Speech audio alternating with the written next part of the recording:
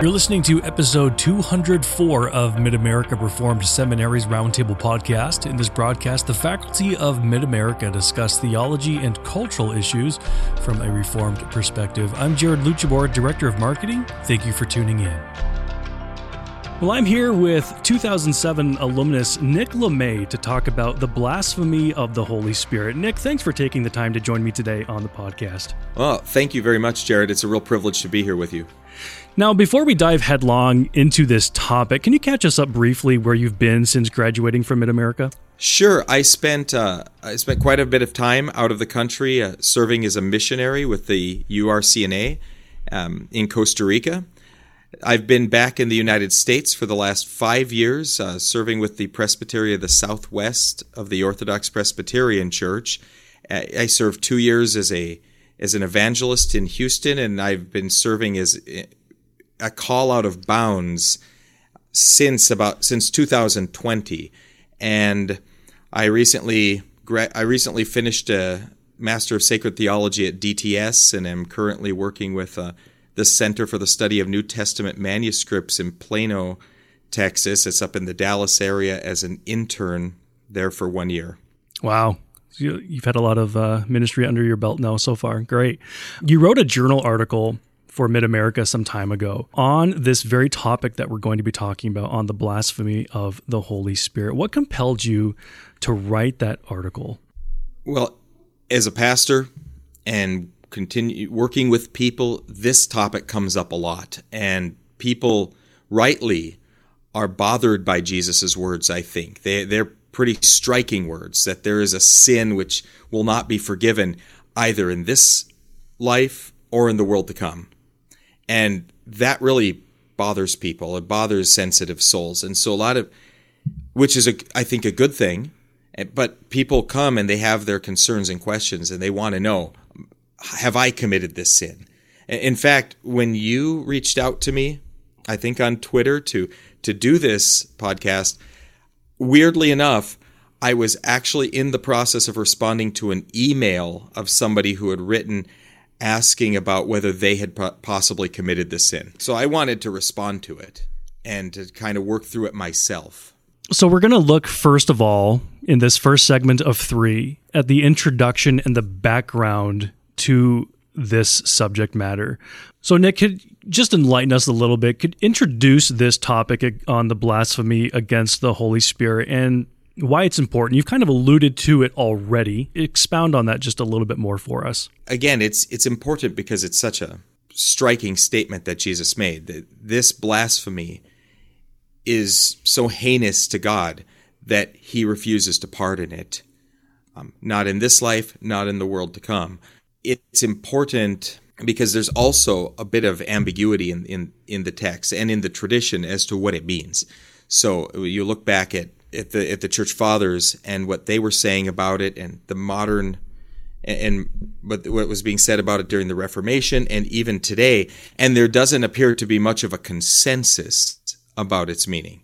And so it is important for us to work through it and to, as best as we can, to grasp the meaning in order to, especially as pastors, for pastoral concerns, to help people work through their concerns about it. Now, there's a few scripture passages that do bring it up. We've got Matthew 12, verses 22 through 32, Mark 3:29, Luke 12, verse 10. Could you give us a little bit of background on those biblical passages that mention it? We can go more in depth into Matthew 12 later on. I think in our next episode we'll do that. But just touch base on those 3 passages if you could. Sure. So, yes, like you said, you have Matthew 12, and you have Mark 3, and then Luke 12, right?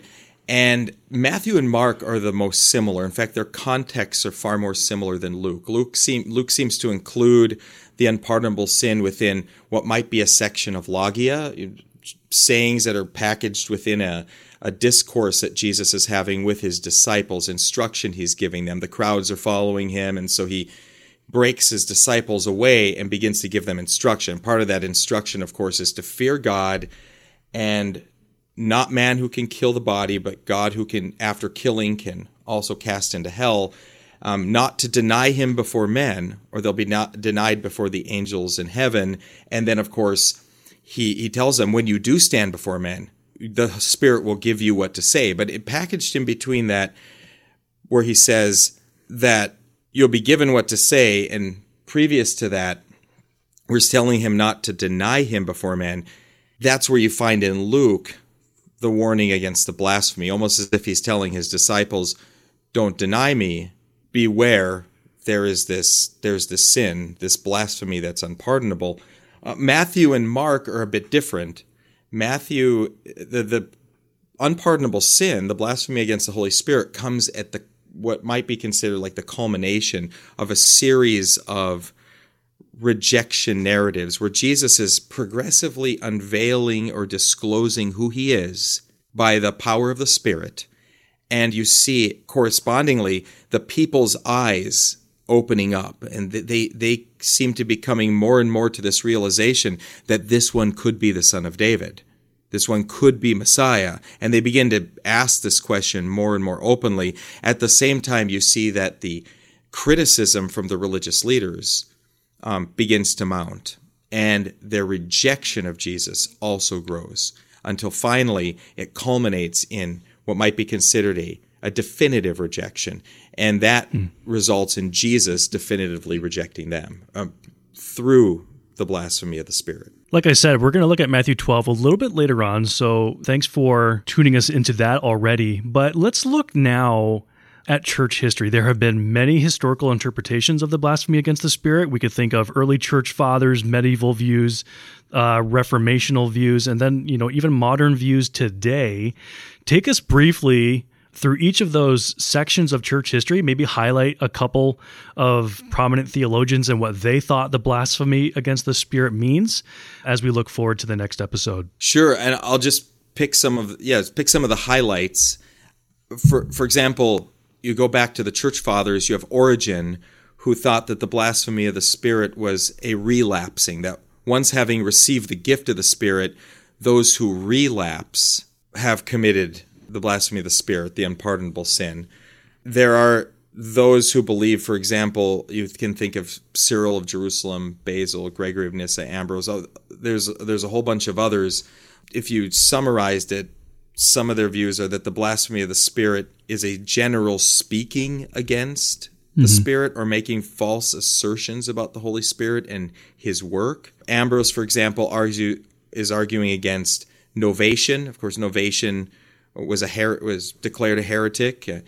He is a schismatic. He thought that the lapsi, those who had offered sacrifice at the altar of the emperor during the persecution of Decian, he thought that they could not be readmitted to communion or to the church because of, and Ambrose is arguing against that position, that novation is wrong to exclude them, that they haven't committed the blasphemy, that the blasphemy is a speaking against the Spirit and is committed by heretics and schismatics, particularly.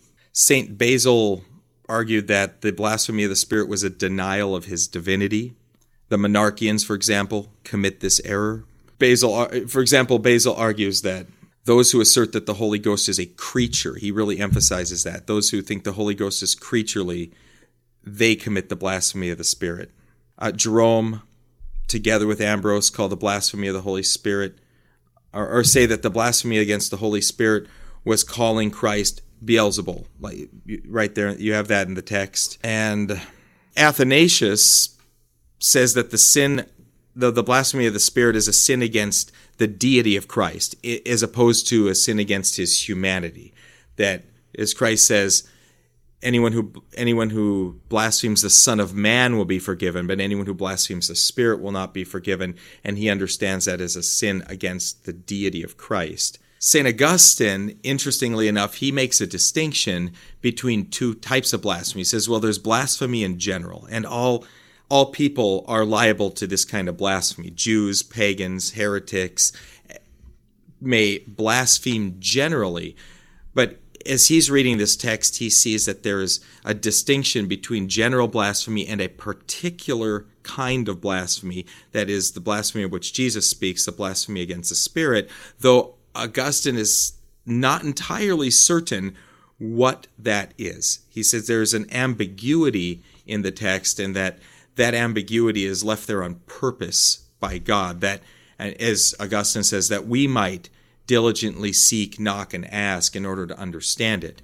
Ultimately, he thinks that this blasphemy against the Holy Spirit is probably to impenitently speak against the gift of God's grace, or impenitence to the end, final impenitence. So that while a person is alive, Augustine says you can't necessarily judge for certain whether they've committed the blasphemy of the Spirit. But if they're impenitent to the end, then that's evidence that they've blasphemed the Spirit. Move on now to some medieval and reformational views. We've got Lombard, we've got Aquinas, Luther, Calvin. Comment on some of these names. Yes, so both Lombard sees impenitence as a genus of sins which could qualify as unforgivable. So he doesn't think there is one particular sin that's unforgivable, but that impenitence is one of a number of possibly unpardonable sins.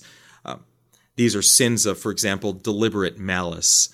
Aquinas sort of expands on this. He says that there's three possible ways that one might commit this sin. It's committed by the Jews, of course, there in the text, who accuse Jesus of casting out demons by Beelzebul. It's also hard-hearted impenitence until the end. And a third way is that can be sins of deliberate malice, which practically put one beyond the hope of any repentance or restoration. And if you move on to the Reformation time, you have Luther and Calvin in particular. Calvin's view, I think, is probably maybe one of the more common views even today, and that would be that the unpardonable sin is when somebody is so under the power of divine truth that he can't possibly plead ignorance, that he knows the truth, but this person deliberately resists the truth and rejects the truth, as Calvin says, merely for the sake of resisting. So this deliberate, continual resisting the gospel as revealed by the Holy Spirit, struggling against the Spirit's illumination, willingly, knowingly, and maliciously, that kind of hardening of heart constitutes the blasphemy against the Holy Spirit. Comment now on some of the more modern views. What are some of the more common views that we see today, perhaps in mainline evangelical congregations, perhaps even in some of our own Presbyterian and Reformed churches? Give some thought to that. Well, among some of the modern views that I talk about in the article, there's, of course, David MacLeod, who argues that there are two species of unpardonable sin. You have a willful rejection of the gospel message and willful apostasy by a professing believer. I actually think these are probably common views about how the sin is committed. You have people who are very concerned that they've either, for example, most recently responding to someone who thought that they had committed the sin because they had thoughts or even spoken blasphemously against the Spirit. People who wander away from the faith, who are now concerned that perhaps they've committed the sin. Or people, I think a very modern common idea is that people who persist in certain sins that are like habitual sins, and some people often feel like they've gone beyond. They've just sinned one too many times. I think one very interesting idea is that among modern interpretations is that the blasphemy of the Spirit is a calling evil good and good evil, or confusing people's ability to distinguish between the two, or as one commentator remarks, that it's a blaspheming the miraculous power of the Spirit. Of course, Combs is the last name of the theologian who makes that argument that it's blaspheming the miraculous power of the Spirit, and as such, according to him, can't be committed today since the Spirit is no longer working sign miracles. Though I find this a little bit humorous, though he thinks that it could possibly be committed during the Great Tribulation, during the ministry of God's two witnesses. So there's always that.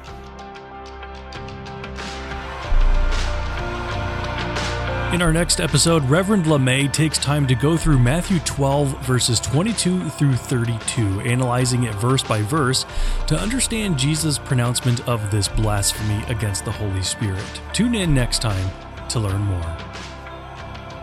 If you enjoyed today's episode, consider subscribing and sharing it with friends or family. Your support helps us bring more engaging content to your ears and helps us foster not just a community of lifelong learners, but thoughtful practitioners. I'm Jared Luchborg. Thank you for listening.